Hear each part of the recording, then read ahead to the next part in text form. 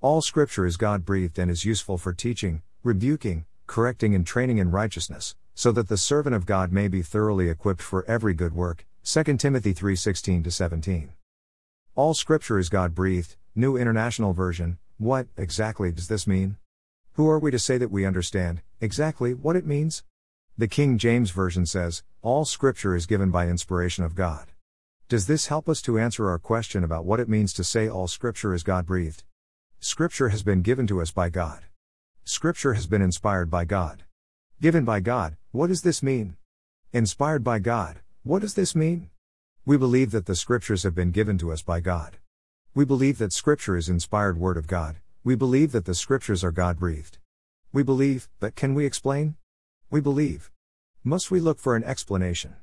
When we try to say how the Scriptures have been breathed out by God, we find that we have more questions than answers.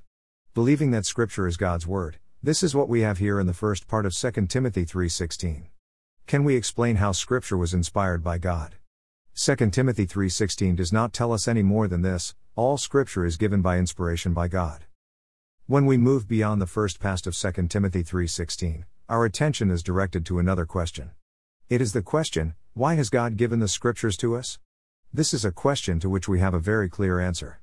The answer begins in verse 15, where we read these words: the Holy Scriptures are able to make you wise for salvation through faith in Christ Jesus. The mention of salvation through faith in Christ Jesus emphasizes that all Scripture relates, in some way, to this great message, salvation through faith in Christ Jesus. When we read the Scriptures, we should pray that we will see Jesus Christ more clearly, love Him more dearly and follow Him more nearly. When we fix our eyes upon Jesus, what do we see?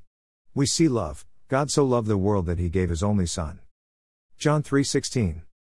In the second part of 2 Timothy 3:16, we read about what God wants to do in our hearts and lives when He speaks to us through the Scriptures. All Scripture is useful for teaching, rebuking, correcting and training in righteousness. Through the Scriptures, God is teaching us. Through the Scriptures, God is rebuking and correcting us. Through the Scriptures, God is training us in righteousness. Teaching, rebuking, correcting and training in righteousness. What lies behind this? Love. God is teaching us because He loves us. God is rebuking and correcting us because He loves us. God is training us in righteousness because He loves us. Teaching, rebuking, correcting, training in righteousness, where is this leading us? It's leading us to love for God. God is teaching us because He wants us to love Him. God is rebuking and correcting because He wants us to love Him. God is training us in righteousness because He wants us to love Him. In verse 17, we read these words, so that the servant of God may be thoroughly equipped for every good work. These words, again, point us in the direction of love. We have noted the love of God, salvation through faith in Christ Jesus. We moved on, from there, to love for God. That's why God is teaching, rebuking, correcting and training us in righteousness. He wants us to love Him.